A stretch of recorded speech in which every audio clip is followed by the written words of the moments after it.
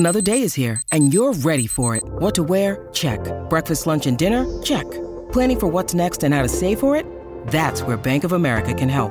For your financial to-dos, Bank of America has experts ready to help get you closer to your goals. Get started at one of our local financial centers or 24/7 in our mobile banking app. Find a location near you at bankofamerica.com/talktous. What would you like the power to do? Mobile banking requires downloading the app and is only available for select devices. Message and data rates may apply. Bank of America N.A., member FDIC. When you need mealtime inspiration, it's worth shopping Kroger, where you'll find over 30,000 mouth-watering choices that excite your inner foodie. And no matter what tasty choice you make, you'll enjoy our everyday low prices, plus extra ways to save, like digital coupons worth over $600 each week. You can also save up to $1 off per gallon at the pump with fuel points. More savings and more inspiring flavors make shopping Kroger worth it every time. Kroger, fresh for everyone. Fuel restrictions apply.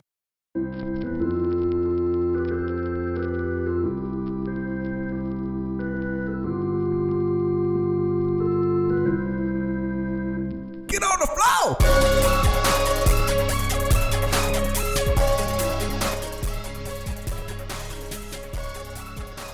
What's up, people? You got to give it a little more energy. What's up, people? There it is. This is You're Not Listening, the podcast that teaches you how to what? How to actively listen? How to actively listen to music one song at a time. I'm Sean O'Laughlin. I am Sean's dad, Jim. Dad wanted to do the intro today, but he only wanted to say what's up, people. What's he didn't up, want to do people? the whole thing. I told him, you gotta commit. Yeah. I'll have If you're to going to do it, you got to do it. I'll have to write it all out so I can say it if it's right there in front of me. I have no problem with it, but you have to kind of get into, because it's a script with you. You don't even think about it. It's just natural because you said it so many That's times. what, because you know what it is? It's because that's what I do Yeah. at my job with another podcast, and it's not too different. Right. I mean, my other one, I think I've said it on the show before. My other one is, hey everyone, thanks for listening to this episode of the Aquademia podcast. I'm Sean O'Laughlin. I'm Justin. I'm Maddie. Yeah. And today we're blah blah blah blah. That's like every time, and so ours is not too far off from that. But I get used to, it's like a muscle memory thing. Yeah, same thing when I was DJing. It was always the same words, whenever you open up and did announcements and all that kind of stuff. But I'm not there yet, so I'm still a rookie. Well, what's up? We'll people? get you there. What's up, people? We'll get you there for sure. So, got a couple songs today.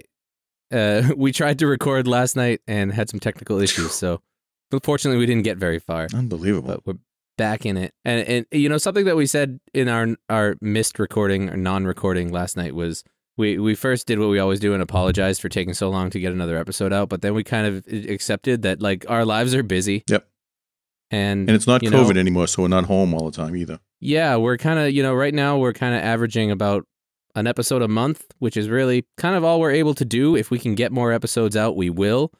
We are still planning on doing a Christmas episode. Yep. We're going to probably record that a couple days from now, and we're going to get that out before Christmas. So we will have a Christmas special. Do not worry. That's something we will always do. But you know what's cool is I have had people either write me on different social media sites, or even when I saw my mechanic yesterday, and he said, "Hey, when's the next episode coming?" So people are asking about it, which is nice. So there is. Yeah, I know. I mean, I get feedback too. We get people talking about it, and I know I really appreciate everybody listening and asking when the next episode is. Awesome. And I love that, and I love that you guys listen. And I feel bad that we can't get it out as often as possible. But life is just so crazy busy. I got 3 kids. You got 3 kids, job. 4 and under, man. So we're both working full time here. Not for long. And this is like research. This takes time to listen and jot down our notes and kind of find the time to do it. So and it's mostly it's also free. So you get what you get and you don't get upset. You're all getting your money's worth. I promise you. Before we go into the songs, you want to tell them about what we did 2 weekends ago? Yeah, sure. If you're following us on social media, you probably saw. But we went down to Cape Cod. Took a long weekend down in the Cape. I brought all 3 of my girls down and my wife. We all went and met mom and dad down there. Stayed at this hotel that we used to stay at all the time growing up, and went to a show at this fairly new blues club called the Music Room. Yeah, it was great. Really, really cool place down in Yarmouth, Mass. And this place is legit, and the room sounded so good. Oh, great So acoustics. if you are in Cape Cod and you get a chance to go see some music at the Music Room, definitely do it because it's a really cool atmosphere. We got to see our old buddy Rev. We saw Reverend Peyton's Big Damn Band. We got to spend some time with him and Breezy and Max. And yeah, just had an awesome time. It was a hell of a show. Actually, the last show on their leg of that tour, because they ended up canceling the show afterwards, which is too bad. But we just had a great time, and they're great musicians and they're great people, and it was really fun. So check out our social media for some pictures and a couple video clips from that, and make sure you throw some love towards Rev, Breezy, and Max, because they actually just canceled their European tour that they were about to go out on. Too. So yeah, so musicians and performers. Bookings. Every time there's a new wave of this pandemic, the artists get hit really hard because they rely on live performances, especially now that you can't really sell CDs as well as people used to. So send some love to some of the independent musicians. Great Christmas gifts if you go and support those guys. Yep, for sure. Yeah, they were so nice. I mean, Rev was really good. When we had him on in the podcast, it was funny because he just kept talking and talking and talking, which was awesome. And Sean and I just kind of let it go. Like, this is great. Just let him tell stories. And he just seemed like the most genuine guy. And it was confirmed when we met him in person. And Breezy and Max and everybody else. And, Max connected with me. And Shane, also their tour manager, who was like the greatest guy as well. Just connected with us on social media. The opener, this really wonderful woman singer, she's now listening to the podcast. So, like, all that stuff is all important to make sure we kind of work together on stuff. So yeah, her name was Natalia Rose Bonfini. I think that's how you pronounce it. Correct me, Natalia. Yeah. But check her out on social media and stuff. She's really she's on Spotify too. So definitely check out her stuff. She's a really good musician, good singer songwriter. Yeah. Great presence. Great personality. Yeah. Great stage presence, and just, kind of a fun person to be around. So Natalia, if you want to, come on the show and talk about music, talk about some of your music or some that you love, reach out to us at YNL Podcast. Or, you're connected with us on Facebook already. So make sure you... Yeah, so it was a good weekend. That was fun. And then last weekend, great. I went to see my boys, the Stompers, in their final show after 44 years. Mm-hmm. They're shutting it all down and going off and doing other musical ventures and stuff. So that was interesting. That's another one. We'll have to get Sal on the show. Yeah, Sal, Dave both just said they'd come on. I already spoke to him about that, so we can get them on here too. Sal's got a lot of new things going on as well, so I'm sure he's always got something. He's always got some new album coming out or a new band that he's in. Yeah, crazy talent. He's always playing. So, and the other thing is, I think we should reach out to Oz, maybe see if we can get him in and go. He's going back in Nashville, right? Yep. So we can get some of those guys. So good. So for sure. So yeah. So with the new year coming, we're gonna do our Christmas special next. That's gonna be the next episode. You can look forward to that. It's not going to be a countdown episode or anything like that. I think we're each going to choose a song like we normally do, like we did for Halloween, right? And and we'll just talk about some holiday music, because now Thanksgiving is over and you can play holiday music. That's right, officially. It's okay. We went really hard. Like when we got home from your house after Thanksgiving dinner, like the girls went hard on Christmas stuff. Oh, they did? Okay, good. Oh, yeah. So we're right in the thick of it now. Mom's been going hard on it since Halloween. That's too much. Music every day in the car. That's too much. You need that separation, right? So that's going to come up. But then we are planning on having some guests on the show in the new year, some musicians coming on to talk about their music and music that they love. And it's going to be good. Yeah. And like I said, I can't promise that we'll get episodes out every week. We're going to do them when we can. And I apologize that it's not very consistent, but we're doing what we can. We do this because we love to do it, and we need to find the time for it. So. Yep. Thanks for bearing with us. And also, before we get into the songs, we've been going for a long time before we even started talking about what songs we're doing. But I want to thank everybody that's in the discussion group on Facebook. That's a really cool place. It hasn't been super active lately, but the last few days it's kind of picked up a little bit. Dad's been doing a Christmas music advent calendar, giving people a different day. Someone can share a Christmas song every day. And I've seen a bunch of people that recently joined the group, so I want to say thank you for joining and welcome. And please don't be shy in there. Talk about, share anything that you love. Share music that you love, songs that maybe you think people don't know or that people might think is deep in the cheese. Just share them and let's talk about it, because we all love to talk about music. That's why we're here. Deep in the cheese. You haven't used that in a while. That's good. Deep in the cheese. I don't think my song tonight is in the cheese. Lost in the sauce. No, not at all. Well, no. I mean, the artist maybe lives, he like lives with one foot in the cheese, but this is not... Foot and a half, yeah. Yeah, maybe like ankle deep in the cheese, but this is not a very deep, cheesy song. I will It's a say great that song. this artist is the one artist of two that, and it was both of us, but it was mostly Mom, that was prohibited, that we told the DJ, you can play anybody, but just not these two people. One was ABBA, and the other one was the artist you chose today. Yeah. So let's be honest. Everyone knows what I'm doing. I said it in the last episode, and it's in the episode title. I'm doing Neil Diamond. Yeah. My song that I'm doing is "Holly Holy" by Neil Diamond, which is supposedly his favorite song that he's written. Oh, really? Okay. Yeah. And I Beautiful saw. song. I wrote down a quote last night, and of course I deleted it because it was on my work computer, and it was in my way with all my other tabs open. Someone messed you But up with your technology problems. I saw a video where he played it live and he was talking about it beforehand, and he said something along the lines of like, this song is about the flow and the feel that it's not about the words, it's about the feelings that the words create. And he said, you don't listen to this song, you feel this song. And I think that's really pretty accurate. Interesting. What song are you doing before we get into it? I'm doing "Fool in the Rain" by OAR and Robert Randolph. Yeah, It's and a that's cover of a Led of the Zeppelin Led song. Zeppelin Yeah. song. Yeah. And I'm So- really conflicted between the OAR and the Led Zeppelin stuff, so I'll talk a little bit about that as well. But I'm going to make Yeah, a I'm bold excited statement. A bold statement tonight. Yeah, I think I know what it is, and I think I'm going to agree with it. Mhm. Which, the reason we don't give out our address on the show, we don't need any missiles flying towards our house because there's going to be some strong opinions. This is episode. going to be one. Yeah. But so I want to talk about my song first because it's a little shorter, it's a little quicker. And this is a song. Apparently, it went platinum. Yeah, it is a well-known song. But when he was big, he was song. big. Everything he did went huge. Yeah. Yep. Yeah, I had never heard this song before. Really? And I was watching the limited series on Netflix called Midnight Mass, which is by, I don't remember his name, but the same guy who wrote and produced and directed the Haunting of Hill House and The Haunting of Bly Manor. And he's just a really, really good storyteller. I'm talking like master storyteller. Really, really good. And so this show, I was just really, really into it really hard. And this song came on at a time in one of the episodes, actually episode 3, and it just was like this beautiful little perfect moment because it matched what was happening on the screen so well. Basically, to give a background, there was a lot of bad luck in this town where it takes place, and then I don't want to give the synopsis, but basically at the time that this song played in the show, there were these miracles that started happening in the town, and people that were, there was one girl who couldn't walk, she was in a wheelchair, and then she finally just started walking one day, she was able to walk.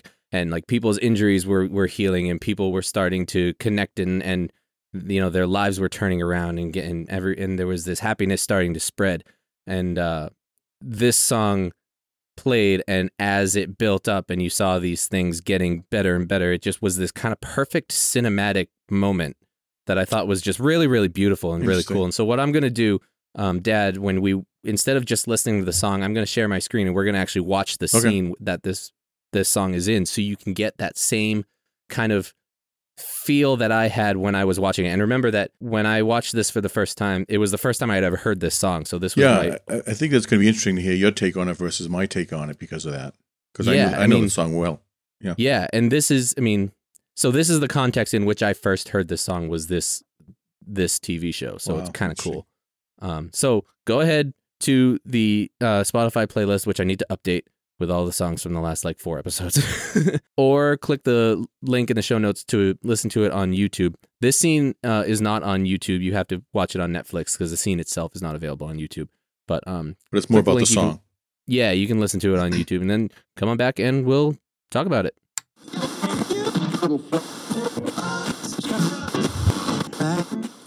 What do you think? Well, it's a great song. When you put it to any kind of video like that, it's really cool. It's pretty powerful in that show. So what was were you like, what is this song? This is perfect. Who is this? And did you research it? Neil, I saw the album and I know his voice. He's got such a distinct voice. Yeah, true. You know who Neil Diamond is. Neil, I want to party with you. Everyone knows who Neil Diamond is. So I knew it was him. I knew it was him, but in the beginning I was just like, meh, okay. But then by the end, the way that he matched up what was happening on screen with what was happening in the song, like when they show the church in the middle of it and there's like a handful of people in there, like it's not full. And then near the end of the song when it's a big with the chorus singing and everything, and then they show the church again from the exact same angle, and it's got like 3 times as many people in it. Right. That was the image, because of right? all these things that have been happening. Like it's just really well put together, and I thought it was really, really beautiful. I thought the song matched so well with it that I was just like, this is just so good, you know? And so I have a few things in the song. And it's one of those songs that a lot of people would just kind of glance by and not even pay attention to stuff. And then, it kind of gets revisited when you see it in that kind of image. So. Right. And people my age there may be a lot of people my age that don't even know that song. No. That have never heard it. When you think of Neil Diamond, think of Sweet Caroline, that's it. I mean, he had a ton of hits that people don't know about. Great, crazy good voice. About halfway, 3/4 way through his career, and Mom always references, he stopped singing and starts talking his songs. He that was like a thing. Yeah. And right, like Bob Dylan probably started that, right? Right. And prior to that, his voice was really good. I mean, he just had such good pitch. And well, I think this song is a really testament to the clarity of his voice and the uniqueness of it, but it's like he makes it feel so easy. Yeah. Yeah. You know, it's an easy voice. It's kind of like, I feel like there are artists where like it sounds like it's easy. Like Van Morrison makes things sound easy, but like when you listen to his voice, if you really listen to it, it's like, it sounds like he's working pretty hard. Yeah. You know? And I feel like Neil Diamond it doesn't sound like he's working hard. It sounds like it just kind of oozes out of him, you know? Yeah. We can have another whole episode just talking about that too. Right. About people who just, who it comes natural to them. Yeah. Sam Cooke, Adele, Mm-hmm. I feel like Adele works pretty damn hard for those notes. Lady Gaga, maybe. Yeah. But opens her mouth and just beautiful stuff comes out. Yeah, Lady Gaga, she's on another level. Nat King Cole, who is the master, I think he's one of the best vocals of all time. What I like is there's like 2 conflicting feelings in this song, right? Like if you listen to the beginning,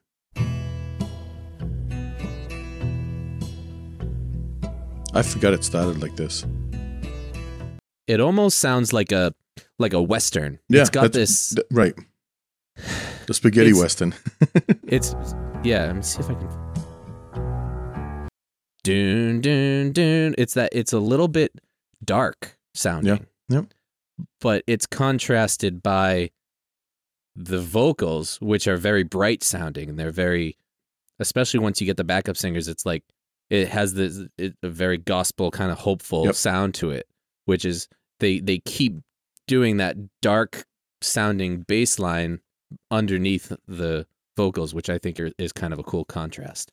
I can try to find an example of that later. It's kind of cool. Again, if you think about the images that you just showed me, have that really dark bass line makes sense, Mm-hmm. What's the whole series is what? Is it like a horror thing or is it a... It's like a drama, a supernatural drama. Okay. With horrific like elements, right? Like there's the whole thing, and I don't want to spoil it because I think people should really watch it, but it involves a creature that either it's an angel or it's a monster, and you never really get that clarification by the end, and it has more to do about belief and faith than anything else, but there's definitely a darkness to it. Like you saw some of the images in that scene. Like there was that really, jacked up, creepy woman that showed up at one point, and that was like PTSD from that character had killed a girl in a drunk driving accident, and that was the opening image for the show is her, and you see her, and then she basically haunts him throughout this show. Nice, that's part of it. So that's why there's these horrific elements that show up, but I wouldn't call it like a horror, like a straight up horror show. Not a horror film, but it's not a religious film. It's supernatural kind of thing. It's like a supernatural drama, cool. And it's just a really good story. Cool. I definitely recommend everybody watch it. So one thing that I pointed out last night, I made these notes last night, and I don't really remember exactly what they all are because I was ready to do it last night. But I have it at 48 seconds in is when you first hear the choir come in.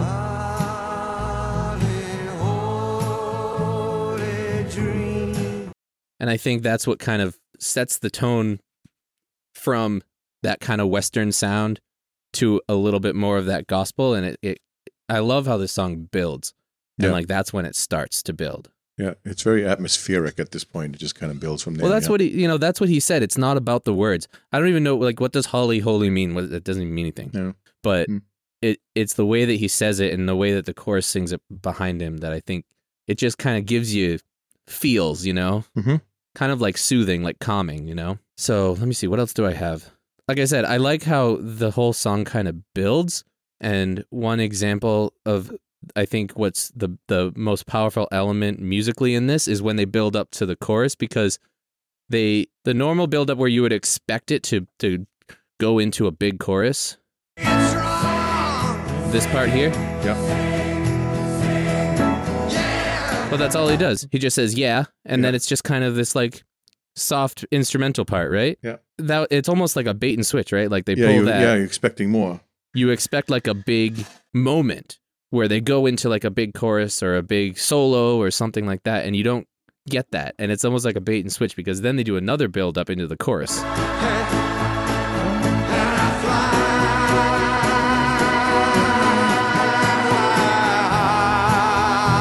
And it's bigger there. What I love about that is, in a lot of cases, a lot of songs, when they do a build up like that, they'll build up to the chorus, and then the chorus will be like a higher note. Right.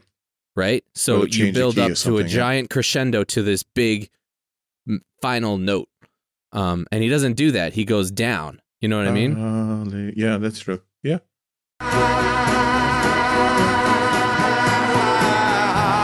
Yeah. And when that chorus comes in, it sets that bass line. It's like that blanket feeling again that brings everything back together and tightens it all up. Interesting. Okay, because I wasn't even like, see, he's so vocal driven. I kind of don't even hear a lot of the music. Yeah, well, if you hear his voice with the backing vocals, and then the drums are building up, and like everything is getting bigger, and kind of like it's almost like it's getting out of control, and then he brings it back into that chorus, and everything just lines up. Right. Really, really nicely, and it's very full and it's very tight, which I really that chorus, when you get the backing vocals with him singing that chorus, so much stronger too. The backing vocals, right? I just it's like love the whole feeling choir that came it into the gives church you. at that point. What's that? It's like the whole choir came into the church at that point. Right. So that actually that's what I'm working up towards is the end, because it lists, like I said, the song builds and builds, and there is a moment where it kind of drops off, which I think is kind of cool, right around 2:55. You know, this song is pretty repetitive, so there's not a ton of different things to talk about. Right. So you hear this drop off again. Sing a song. Sing a song of And one thing that's interesting about that is that backing chorus, you know, they're just saying sing, sing. Mm-hmm. The first time they do it, here. Sing a song. 2.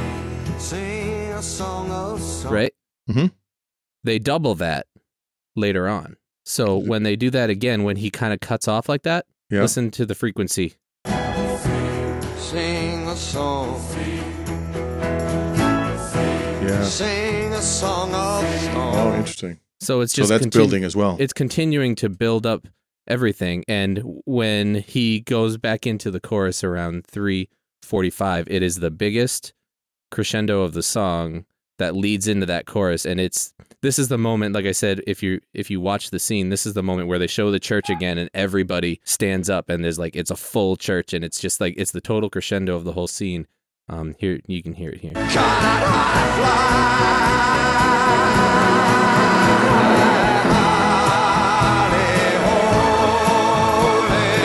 the strings.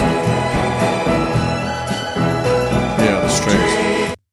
I've always noticed those strings. Yeah, it's really good. Yeah, and that's where everything comes in, and that's my favorite part, is when he does that final build up into that last chorus. I love it. I love the feeling. It just it gets you inside. You know, it gets inside you, and just kind of like, it's just a good feeling. You know, I hate when we say, oh, I love the feel of this song, because that's a horrible reason to.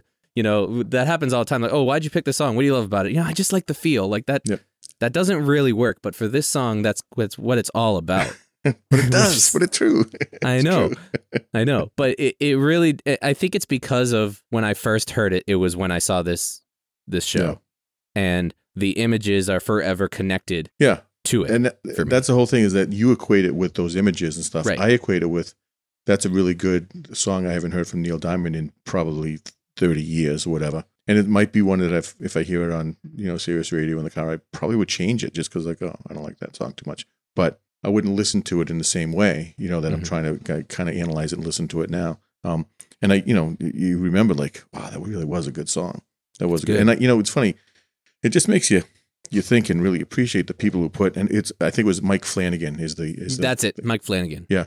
Because I looked up while we were doing that. When you're putting together a film or a series or any kind of image like that, when you're shooting that, like who's the person, whoever she was or whoever he was that went and found this song and said, okay, there's this song from 35, 40, I don't know how long ago this song was out, from Neil Diamond that would fit really well with this scene. Mm-hmm. It's like, Neil, who? What? Wait a minute. We're trying to get a contemporary audience here. What are we going to do for a Neil Diamond song? We want something a little more, and it works, so it's really interesting to see the matchup of that. That literally could have been like the driver behind this entire episode, right? Like, for anyone who's interested, I'm currently in grad school and I'm studying creative writing with a concentration in screenwriting. And so I'm almost done with my first term. So I've been going like 10 weeks and it is a lot of writing. I've been doing writing a lot of scenes, writing a lot of short stories. Because you're not busy at all. So I know, right? But I've been doing a lot of writing and you get ideas for scenes or movies or something. And to me, almost every single thing that I write is inspired by songs that I know and love, right? And so I'm thinking of like, I'm writing this scene, like, what song would go really good over this would be like, this song would look really good. And so like I'm doing, and I'm not even studying filmmaking, right? Like I'm not going to be a director or anything like that. I'm not studying that. I just like to write. So, but this is like what's going through my mind. So like, I wouldn't be surprised if it even worked backwards where he heard this song and he was like getting some of these images in his head and he was like, this is how we're going to structure this episode so I can highlight that. Yeah. Yeah. You never know. Maybe not. I don't know. Which came first, chicken and the egg kind of thing. Right. Exactly. And if we could ever get in contact with Mike Flanagan, we could probably find that out. With the plethora of music that's out there, like, it seems it because you watched it and it affected you. And, obviously we have a conversation about it, but like, how do you find the perfect song? And is this it? Maybe it was the perfect song. And there could be there could be a lot of other songs that you could do for this scene that would work really well. This is just happens to be the one that he chose and it worked. I was always taken in by the Sopranos' use of music in that way, contemporary music. A lot of times classic rock stuff. Obviously they use Journey in the last scene and everything else, but that just like it fit in the background. And then there's a lot of songs actually that are on my list for the show and songs that I've already done that I discovered through movies. Yeah. Oh, I believe it. And I love, I'm a big horror movie fan, and I love when you do a really when filmmakers do a really intense scene with music that doesn't match it. I really like that too. Yeah, right. For example, we've talked about American Werewolf in London, the transformation scene where he's just in agonizing pain and he's turning into a werewolf for the first time, and it's just this it just looks so incredibly painful and it's just horrible, and they're just playing like the old 50s slow version of Blue Moon over it, which is just it just doesn't match at all, but it works perfectly because of the whole feel of that movie. I go to like in Goodfellas, which I watch every mafia movie. The only thing I watch more than mafia movies are the feel good sports movies. Rudy, go. Those movies aren't they're kind of, I know. The music that they choose, they're not very daring with no, but in Goodfellas, they made really good use of Layla by Derek and the Dominos, Eric Clapton. When Robert De Niro's character was just wiping out everybody who associated with this big heist that they had, and he wanted to leave like nobody around, like all the guys that were still part of the the crew and part of the mafia, and it was just showed all these scenes all around the city of these people showing up dead. And Layla is just cranking and again, that's that's Scorsese.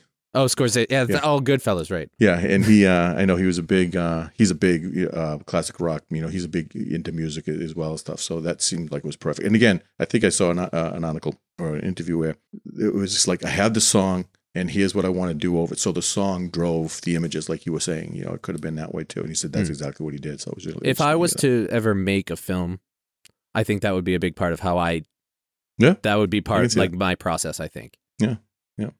but I don't think I'll ever make a film. So Oh, cool. So you already told me what your favorite part was. Yep. I mean, you were kind of caught because of the imagery and stuff. So I don't know if it's a fair question, but do you want to think about somebody else who would cover this, or does it not even matter? It's more about the imagery of the song itself. Delta Ray. There you go. I'd love to hear Delta Ray cover this because their harmonies are so tight, and I think they would just knock it out of the park. Yeah, I would say Locke and Poe, something like that too. Yeah, but you know what? Don't be surprised if you Google it or YouTube it, and they have. I have a feeling this is a song that they do a lot of covers. Covered. Yeah, they do a lot of covers. But, yeah, just really interesting that and it's funny because how you discovered it from this series that you watched and found it, and then you were for the last month you've been so excited about it, like I can't believe this. I'm going to do this song. It's like Neil Diamond, loved it, and then you've kind of shaken up my brain of the old, don't forget about this and remember it. So that, shows the two different generations and the two different kind of approaches to music and stuff. But right. Again, makes you appreciate it. For me, I love music and I love stories, right? That's why I'm going to school for creative writing. Like I love when there's a good story that is told really well. And when you can use music to help you do that. Complement it, yeah. It hooks me deep and I really, really like this show. I really liked, but I loved it after seeing this scene for the first time. Oh, really? Okay. And it's not that I love the song. I mean, the song is good. I like the song, and I listen to it on my Spotify. I do like the song very much. But that whole package that was put together with that scene and the song, and the way it was used to move the story along, made me fall in love with the entire series. Wow, that's something, huh? And was this near the tail end of it? Was it the end of the series? Or was no, it's like 5 minutes into the third episode. Okay, really interesting. Okay. I mean, this is before things go nuts, right? Like this is like the high point, when you're looking at story structure and you're in the second act and you got to build things up and things are starting to work out and like you getting all these positive things happening before the big crash. Yeah. Interesting because when people see this episode come out and they see Neil Diamond and they see an OAR song, they're going to think, well, who picked what? Like, well, of course, Jim picked Neil Diamond and Sean went with the OAR. I don't know. You talk about OAR a lot. They probably won't be surprised. Yeah. So, cool. Anything else? We talked about trying to keep these episodes quick, and we're going long, but... Yeah, okay. So, I'll be quick on mine. Yeah, no worries. So that's all I have for mine. I hope you guys enjoyed it. If you didn't know this song, I hope you liked it or found something that you can like or appreciate about it. And I'm going to give one last recommendation for you guys to watch Midnight Mass on Netflix. I'll check it out. Please do it because it's just a good story and you'll enjoy it and you'll be happy that you sat through 8 hours of Right. Binge watch. Yeah. Cool. I think Katie watched it. You should ask her what she thought of it too. Yeah, she said she liked it too. She recommended that we watch it as well. So yeah, it's very good. Okay. So let's move on. Okay.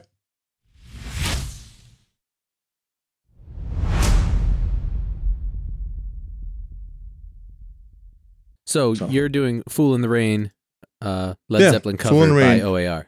It's originally done in 1979, I believe it was released in '79. It was their last single, Led Zeppelin's last single, and OAR's covered it. They covered it with Robert Randolph kind of backing them up in a single, but I'm choosing the live version of it, which is longer, but so much better. And going to talk a little more about what they bring to the table versus Led Zeppelin. And again, going to make a bold statement that's not going to be very popular, but I'm going to stand by it. All right. Well, go ahead and go to the playlist on Spotify or click the link in the show notes to listen to it on YouTube.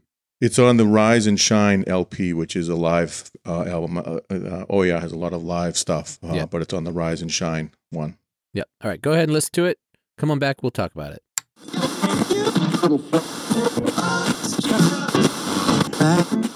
All right. So here's what we got to do. We got to get Robert Randolph, Reverend Peyton, maybe John Butler in there too. Oh, get them all together and just have this giant slide guitar battle. Yeah. That would be ridiculous. Can we just, dear listeners, just listen to this slide guitar riff at the very beginning.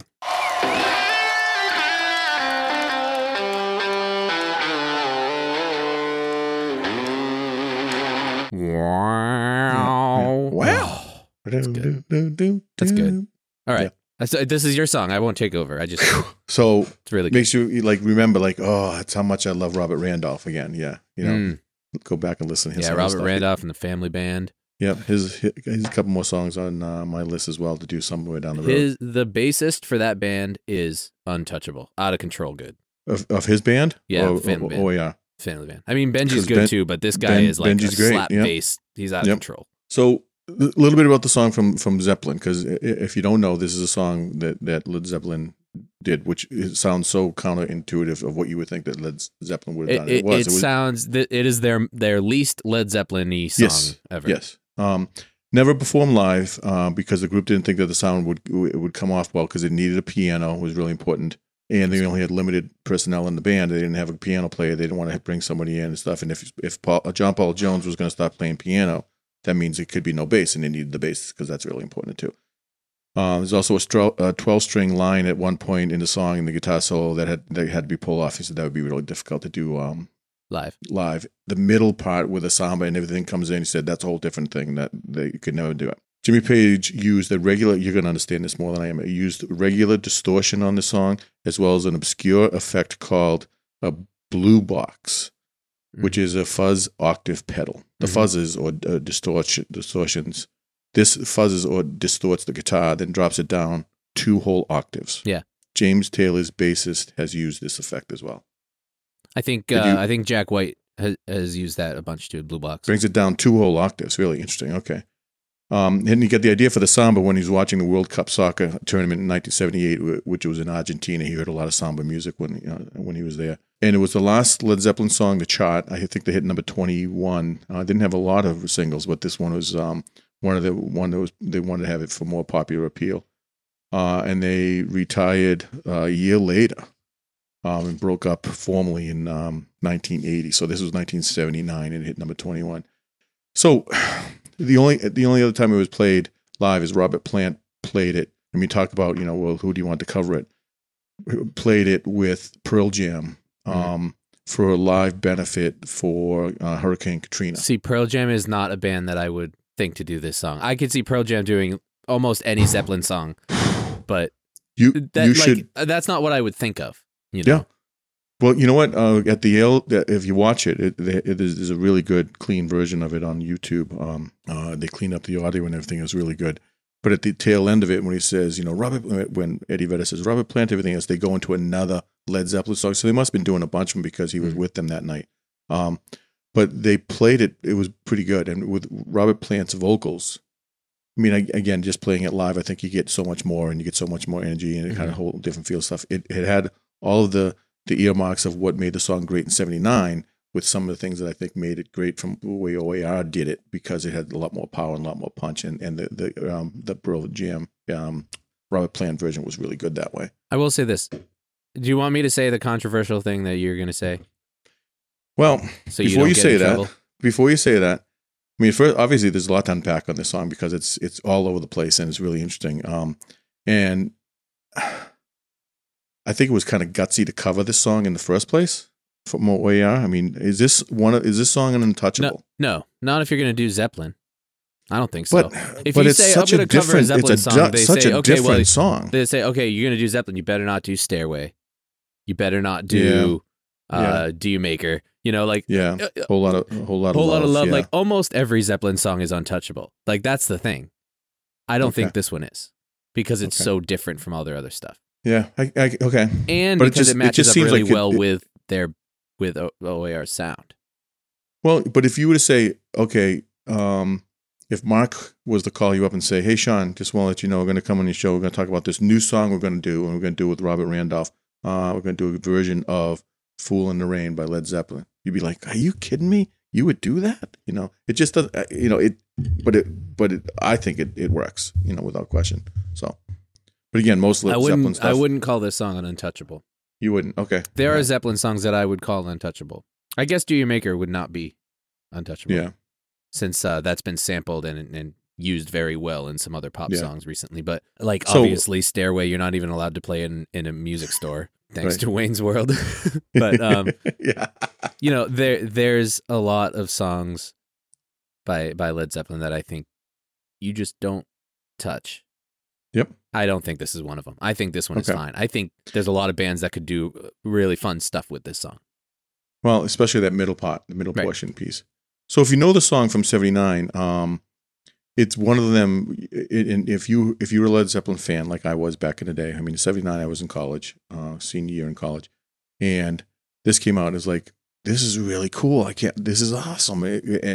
When that middle part hit it was even better. So it's kind of like, it was interesting. It really kind of captured you.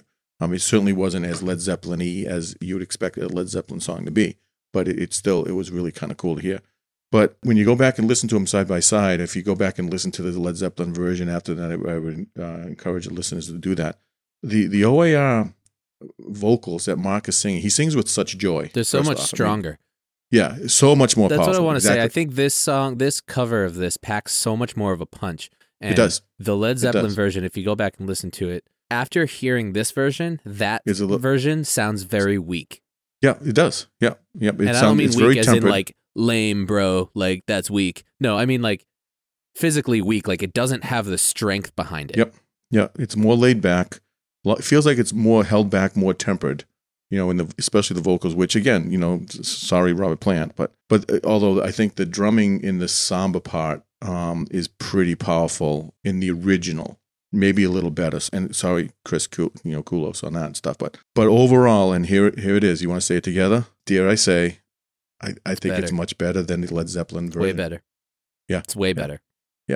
Yeah, I never really listened to the Zeppelin version much. I knew it, I had heard it, but Yeah. didn't really I encourage you to go back and listen to it now. Because for me, Zeppelin is guitar solos and screaming lyrics and just Yep. it's Zeppelin. Robert Plant, Jimmy Page, yep. Yeah. John Bonham, yep. And that was just it just didn't do it for me. But Yeah. this is way better. Yep. Come at me. And bros. part of it is because I think the addition of crazy slide guitar with Robert Randolph, but I think a lot of it's Mark's vocals. Mhm. He sings it. He sings it you know, with so he- much he- conviction. Yes, and he and the singles version is good, but the live version it really kind of showcases that so much more. Yeah, And I want to think it just really see shows. if we can get a little bit of that so people can hear what we're talking about with Yep. the verses. Well, there's a light in your eye that keeps shining like a star that can't wait for the night. Keep it going. There's Can you- keep going. I hate to think I've been blinded, baby. Why can't I see you tonight? I can't Awesome. go. But I know we'll get sued. I know. there's a confidence in his Yes. vocals that is not there in the Led Zeppelin version, and I'm just gonna say it. Yeah. There's much more confidence in this version in the vocals that you can hear like Yes, blatantly. and it's a similar tempo, and everything else, but there's just so much more power. And part of it, granted, maybe is it's live. Mhm. And if you hear the Robert the version with Pearl Jam, it's pretty good too. It's a lot more powerful that way. But this kills it. Yeah. And he's singing it pretty straight up. Very very very very Mhm. kind of true to what the vocals Yeah, were. they don't really in the original. elaborate. He didn't go off on it a lot. And a little. that is something that Mark does. If for anyone Yes. who's not an OAR fan or doesn't know them very well or has never been to a show, one thing that he does First off, go. They're great. often is he goes off the rails and he just starts rambling and he kind of I think he makes it up as he goes, which is cool, like for a little bit, but he'll do it for like 4 minutes straight. Yep. And that's something I think that's It's, why it's a talent, and he brings it back home really well right, too. But right. yeah, But that's right. why a lot, if you get these live albums, a lot of the songs are like 6, 7, 8 minutes long because he does Yeah. that. He just goes off and does whatever comes to his mind. But he doesn't do that on this one. He doesn't. Surprisingly enough, He doesn't. And it's an 8 minute almost like song. he- I expected it. yeah, it almost like he puts the time and effort into letting Robert Randolph kind of have more of the showcase and going off that way because it's an extended solo, the second part of the song. But like even at the beginning, which you just played, when he says "Oh baby," I mean Robert Plant says that, Mhm. and then at 1:26, if you can cue that up. And you wish all your dream would come true. Stop. It ain't the first time. So that "Hey" is even in the original too. So Mhm. that it's like carbon copy for the most part. So he's even doing some of the little things that I'm sure that Robert Plant just kind of did in the studio. Probably wasn't on the lyric sheet at all. Yeah. And will dreams will come true? Hey, because and that's what adds to the feel of the song. It keeps the yeah, flow going. Yeah, Yep. You know, it's like Bob Marley does a lot of that stuff, and you'll hear when people cover Bob Marley songs, they do those little vocal fills as well. Yeah. Yeah. Just because I think that's a missing element if you don't do that, you know, which I really compliment him on. I think that's I think that's something that's important to kind of keep an eye on and make sure it's going to be authentic that way. Right. But you know, it's obviously it's a very good vibe. It's very laid back and all that stuff. Like You a like lot of the feel? OAR stuff. Is that what The horns, what do you I like think, about just this? kind Is the feel? Yeah, the feels. No, I like the tempo and the music and the power of this one as much. I think the horns just bring so much more to the table because of it. Because it's not just Jerry playing saxophone; he's got a full horn section behind him too, and again so much more powerful than Led Zeppelin version of it. I remember the Now, again, first this is show a I live saw version. where they had a horn section. I've been going to see these guys since high school. Yeah, And yeah. I think I've seen them more than anyone else. And Probably. when we started going to their shows, it was just Jerry on saxophone, and there was no Yeah, additional one sax player. instrumentation. And now I remember when they started adding horns, and then now they've got like a full horn section. Crazy. Right. And these are accomplished horn players too that are famous in their own right as well. And it just adds so much more to the kind of the feel and the mix of stuff. But the key is Robert Randolph. I mean, when he just kind of does a lot of different fills in there. I marked one that I just 105. You have that one? nope. I can Try 105. Let me see if that's one you like. Okay. Yeah, that's a good one. That's a quick slide though, up and down. but it fills that It's that well hole placed. in between the It's vocals. well placed. Yeah. No, Yeah. the one that I had was at 153. What? That's with the whammy bar too, right there, or something. Oh no, he's just shaking it. I mean, you don't need a know. whammy bar with a slide. He's just I know it's as he's sitting down. Crazy. Yeah. What? I love that. And then in the middle of the song, which is obviously my favorite part, is at 2:30, and that's where it kind of kicks in with this whole samba feel. Which, if you know OAR, they can pull off a samba beat no matter what. I mean, because they're so good, and you can just see the whole band just kind of grooving on the stage doing this. But they just bring it up to a whole different level that Led Zeppelin kind of didn't do, you know. And I honestly, as much as I like the song, this is the thing that probably drew me to the song. And when I heard it in 79, 80, whenever I heard it, is this part of the song. This You know, is the samba one of part my in the favorite middle. parts too, actually. But I'll Yeah. for something more specific. So let's just play it so people can. Yeah, 2:30. And that whistle is legit, just like the original.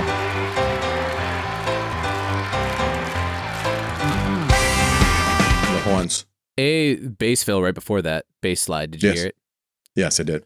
But it's the whistle, and Yeah. I'm sad in this live recording they don't keep playing the whistle. In the Led Zeppelin version and in the studio version of this song, they keep Yeah. that whistle going with the drum beat, And and they're just blowing it boop, boop, boop, boop, boop, boop, boop, boop, boop, Yeah. boop, boop, throughout that entire That's very section. samba. Yeah. That's very South American music. Right. And I just think that is such a cool element when you hear it. That I found.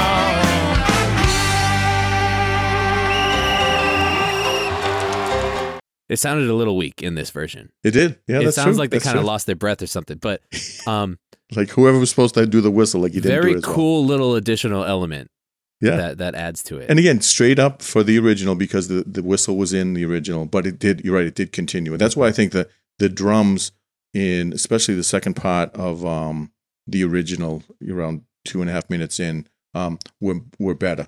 You know, the samba drum stuff like this. So there was a little bit of a conflict in me to saying like, well, that, you that also part I think was better. The drums that are used in that type of music, you're not going to find on a regular rock drum kit. So, Right. you're not going to. They may have in that original recording, they may have an actual setup that you would use in that type of music, and Chris may just not have that as part of his kit. So you're not Yeah. going to get the Yeah. same sound. You know, you're not going to get those really, really tight, small little toms. Although I think Yep. he does have some of those because they do some of that sound when they do some of their reggae stuff. And it might have been someone else playing on the side as well, you know, Right. too. So yeah. Yep. And then 3:43, Robert Randolph starts off his part after the the samba part, playing pretty close to the Jimmy Page guitar solo in the original, but then it was the old, okay, the switch went off. It's like, okay, my turn, and he just goes off and goes crazy. So the first part of his solo was kind of not laid back, but it's kind of predictable, maybe, or something, and then he just goes crazy. It starts at 3:43.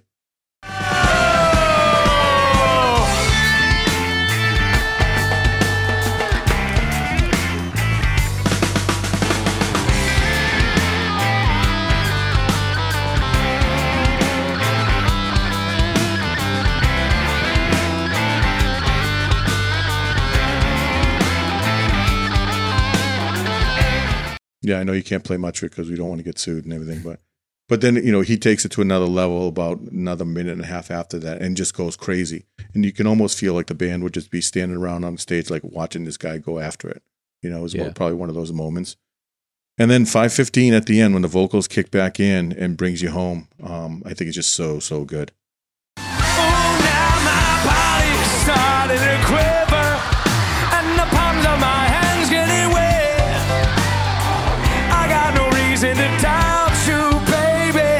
It's all a terrible mess. Cool lyrics too in this song. Yeah, we haven't talked about the lyrics. We don't talk about lyrics too much lately, but right, cool lyrics in this song. If you want to look them up, they're pretty cool. And the whole thing is, the story is, that the fool in the rain was, he's waiting under a street light for his lover, who went to another, they were supposed to meet a certain time, a certain place, and she never showed. So they either went to the wrong spot, or he just got jilted, and here I am, I'm the fool standing underneath this lamppost in the rain, kind of thing. So doesn't match it's very the cool. sound of the song. Yeah, I know. But then in the middle of it, he dances to the samba while he's I don't know. Like, I found someone else, or I found a great diner with a deli sandwich, so I'm going to dance. I don't know. Who knows? It's cool. It's a cool song. Yeah. And I'll say this, like I said, I've seen OA Art lots of times, and they always pick cool songs to cover. And they do. And they're obscure songs. I saw them do once in the middle of one of their songs. They just started doing this groove, and I don't remember who I was with, but we were like, that's familiar. What is it? I don't remember what's that song. I couldn't care about too many things. I know what I know, if you know what I mean. Know what you mean. And he started doing that, and we're like, where did that come from? But they killed it, and it's like such an obscure song to cover. But they always pick cool songs. Well, I think that's the talent of their musicianship, that they can just kind of pull that stuff off too. I mean, I saw them do Born to Run, which was crazy. Mm-hmm. Under Pressure, I've seen them do Under Pressure. Right. That's gutsy to kind of do some of those songs. Yeah. But it just seems like at the end of the song, when the vocals kick in, I mean, Mark has the powerful lyrics as well, but it's also, you can almost kind of feel like we just killed that one, and we just put together 6.5 minutes of something that was epic, and I'm singing over this to bring it home, and it's really going to be special. Yeah. That's the impression that there's a joy I think in the way he sings. I don't think they could do this without Robert Randolph. I don't know. It wouldn't be the same. Yeah, I mean, it's nice fills and everything else, but I mean, I don't know. Who knows? We'll never know that version of it and stuff. But I still think that the lyrics, the delivery of the lyrics, and the music is so spot on and better than Zeppelin. Well, and then the cherry on top, I think, is Robert Randolph. Right, so I don't know. I'd beg to differ on that. I think they could still do it without it, and just have a kill Robert on solo in the middle of it. So Mark's vocals in their recordings, especially early on, are not strong. Right, kind of weak. I think this is why they've done so many live albums, because they always had trouble capturing the same energy and stuff that they get from a live show. Like most bands, right. When he sings it live, any of his songs, there's so much more power and there's so much more passion in it. And if you listen to his early recordings, you can almost feel that there's, like, it's lacking that passion behind his vocals. Or confidence, maybe? I don't know. Well, I mean, they started in high school. Their first album was they were in high school. So I'm sure there was a severe lack of confidence back then. Sure. And, that's not the case with their recent albums. Their last 3-4 albums has not been the case.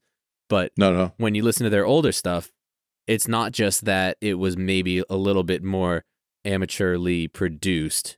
It's that you could tell that the power is not there in the studio for them. Right. Right. And he brings out this different power when they're live, and you can really, really hear it in this. He's such a good front man. He is. They just announced their tour, by the way, yesterday. I saw that. With Dispatch. Yeah, I saw that. I used to be really big into Dispatch. But I think everybody wasn't when they were in college, probably. So it was cool to be into Dispatch. yeah, That's what it was. It's kind of like Dave Matthews to an extent. It's just, like it was just cool to be into Dave Matthews, even if you weren't. You know, right. Like you kind of like were uncool if you weren't into it. So like, yeah, I think there was that. I think Dispatch had some of that incorporated. I think that would be a good double bill, though. I think that, and I can see them playing with each other, you know, on different songs and kind of coming back on stage and stuff.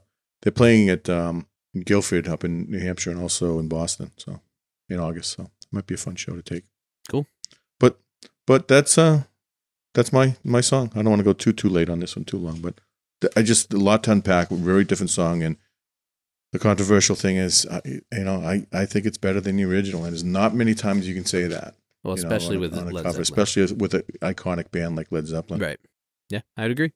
So I'm gonna get the haters out there and stuff, but So your favorite part is Fight me.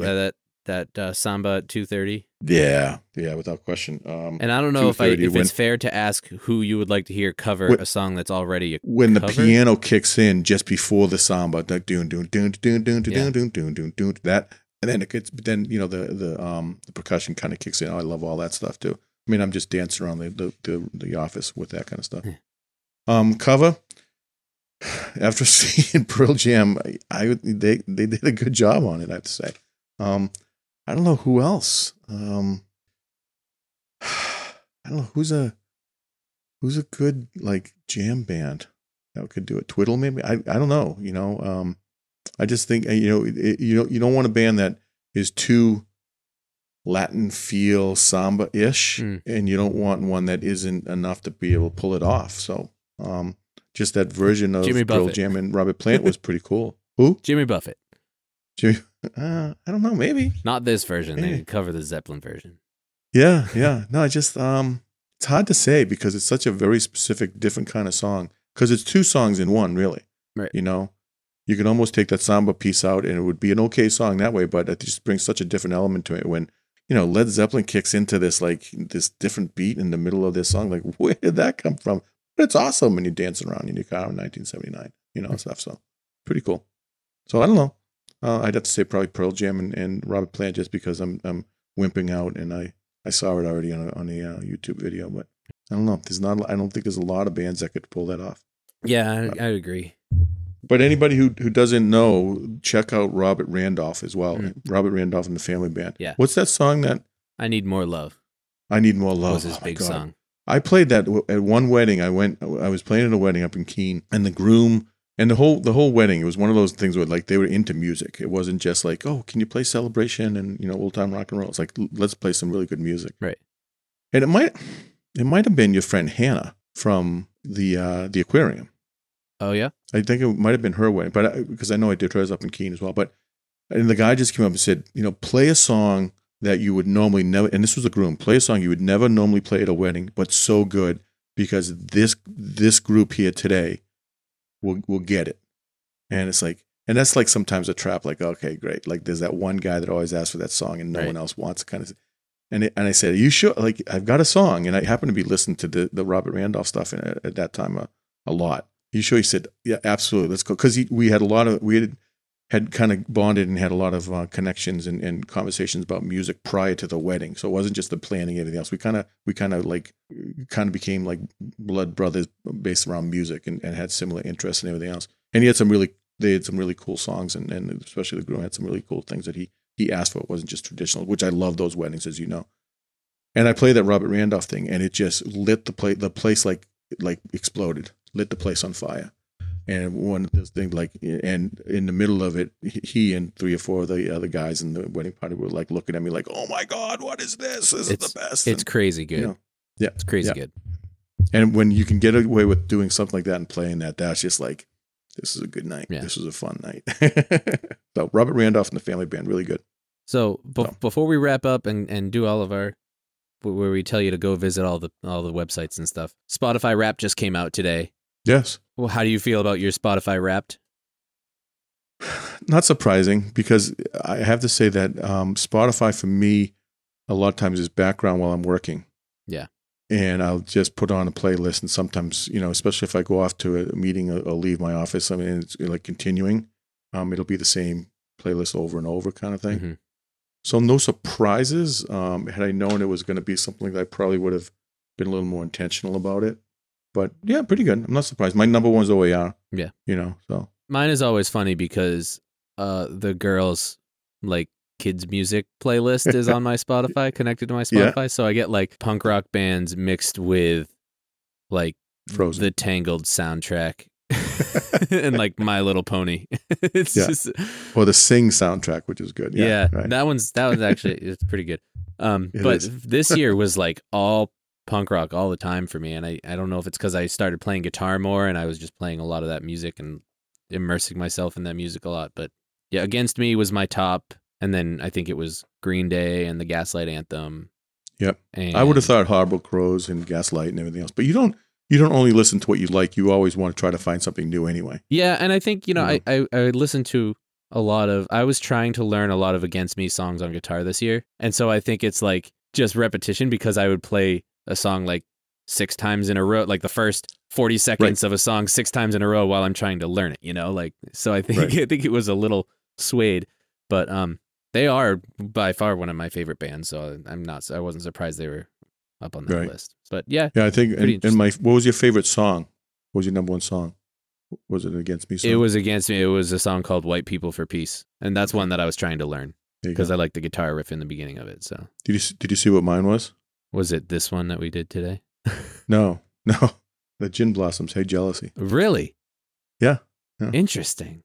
It's just for some reason that came up a lot, and I like that. I put it on a bunch of different on a different lists and stuff. Just I like that song a lot, and I liked it more after we saw them. I know you didn't have the greatest experience with them, but I love that song, and I really like a lot of the Gin Blossom stuff. I'm kind of getting into a lot of the Gin Blossoms and Goo Goo Dolls and 90s adult contemporary, back 90s stuff like that. Because I missed that stuff back then because I was working so much and didn't really pay attention. But I like a lot. I saw Goo Goo Dolls live. They were really good. Yeah, I'll bet. They were really good. I had like 7th row tickets. It was right up front there. I remember that. That's right. That's right. Cool. You got them from somebody at work, right? The aquarium. So right. A parent of one of the campers at the aquarium gave me tickets because they worked for Bank of America and they weren't able to go to the show. So I had like VIP tickets. Sweet. It's cool. Sweet. Yeah, and big into Rob Thomas lately, and Rob Thomas just covered a really good version of "He's Looking at You, Kid" by I sent you that, Anthem, which is so good. Yeah. So I've been listening to that a lot as well too. That's a great song. And then the High Kings. I listen to a lot of Celtic music, during the different times of the year and stuff. So yeah, my genre top 5 list was like punk rock, rock and roll, classic rock, Celtic. Yeah. Yeah, me too. Yeah, that's pretty similar. Yeah, so, kind of funny. Yeah, it was interesting though. It was really good to see, and it was nice. We had a couple people on some of the websites that we have, the social media stuff, say my number one podcast was YNL too. Yeah, I actually got some stats from that. I don't have them offhand, but I think it said 7 or 8 people listened to this podcast more than any other podcast. Wow, that's like awesome. that, like we were their top podcast. So nice. That's pretty cool. Nice. We had like a 200% listener increase or something this year, which is pretty cool too. So most of our listens come from Spotify, not Apple Podcasts or any of these episodes. Right. Which is very different. My other podcast that I have for work is a huge percentage from Apple Podcasts and a lot less on Spotify. So which is more competition on Apple versus Spotify, or no? I mean, most shows are on all platforms, right? If you set it up right, but just depends on like my other one is an industry focused podcast. So right. It might just be that the people that are in my industry use Apple Podcasts more than Spotify. This one is a music centric podcast, so music people may use Spotify have a tendency more. to be on Spotify. Yeah, I don't know. I don't listen to podcasts on Spotify. I use Pod Hero. I have a couple friends that work for Pod Hero, and I really like that app. So yeah, okay. I've never heard on that. I listen to it on Spotify. Yeah. Yeah, my top 3 were this one, just because I listened to us, just to make sure it went well and everything else, and get references and then try to tag people. Get that extra download. Yeah, for that too. Yeah. And Barack Obama and Springsteen and Jesse Jackson's Springsteen one that we were on. Set listing groups. And an Irish history one. Those are my top 4, I think. Cool. Podcasts. Yeah, so interesting. Yeah, it was good. It was good to see that other people are kind of listening and continue to listen. Yeah, we really appreciate that. Like I said, I know it's not consistent. I know it's not as frequently as some other shows or as frequently as we would like to do, but, doing our best, and we do this when we can. Yep. We appreciate everybody that listens and engages with us on social media. We're going on 3 years now? Yeah. This is year 3. A lot of podcasts would have folded by now. Yeah. So. I mean, we only did like 11 episodes up to year to date before this one. So we're going to be looking at like 13 episodes for the year. So like I said, about an episode a month, but that's, not bad. Yeah. Not bad. Yeah.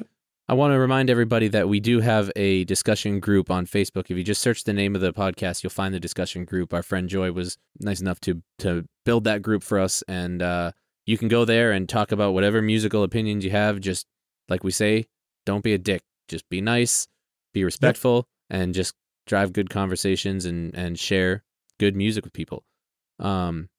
Also, we are on Twitter and Instagram at YNL Podcast. You can see some of our shenanigans there, see some pictures and videos from shows that we go to or funny music memes that we share and stuff like that. And you can also connect with us through Twitter that way. You can, if you want to send us a message or connect us with any musicians that you think would be good guests for the show, stuff like that. If you want to tell any famous musicians that they need to be on the show, you can tag us there. Please do, at YNL Podcast.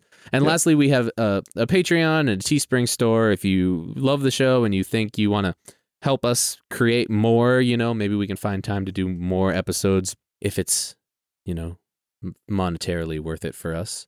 Yes. If you want to support the show with a few dollars, you can go to our Teespring store and buy some swag, get some shirts or stickers, mugs, stuff like that. It helps us keep going too, because it does expensive to do this. So. Yeah, this does cost us money. Or you can go to our Patreon page and make a monthly contribution of $2 a month or $5 a month, whatever you think, and we'll start pumping out some extra content on there if we can. And the most important thing is we're also a member of the family of Pantheon Podcast. That's right. I forgot to say that in the beginning. I'm very sorry about that. Yep. We are proud members of the Pantheon Podcast Network. And if you do like this show and you love music, go check out pantheonpodcast.com and you can find a lot of other really good music-related podcasts that you can enjoy and learn from and just add to your list of subscribed podcasts, which you should be doing with ours, by the way. Make sure you subscribe so you're not listening. Yep. And I think that's all I got. I mean, I'm sure I'm forgetting something, but thank you so much for listening. We really appreciate it. Get excited about our Christmas special coming up in the next couple weeks. Remember to stay hydrated, listen to good music, and don't be a dick. We will talk to you next time. See you, folks.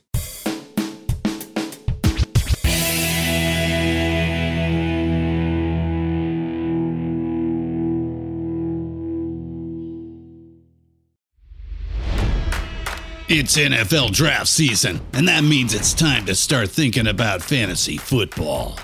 FantasyPoints.com features industry-leading experts and prognosticators using proprietary hand-charted data to help you score more fantasy points. FantasyPoints.com is the place to go for whatever kind of fantasy football you play. Whether you play fantasy football, daily fantasy sports, or do a little bit of everything, Fantasy Points has the meticulously researched content to guide you to victory.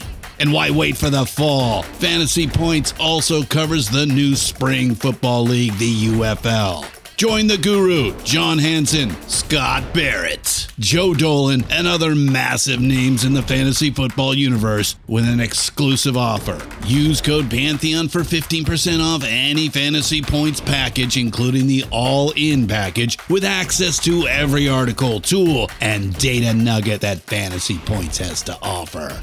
That's FantasyPoints.com and code Pantheon for 15% off at Fantasy Points. FantasyPoints.com. Code Pantheon. Score more fantasy points.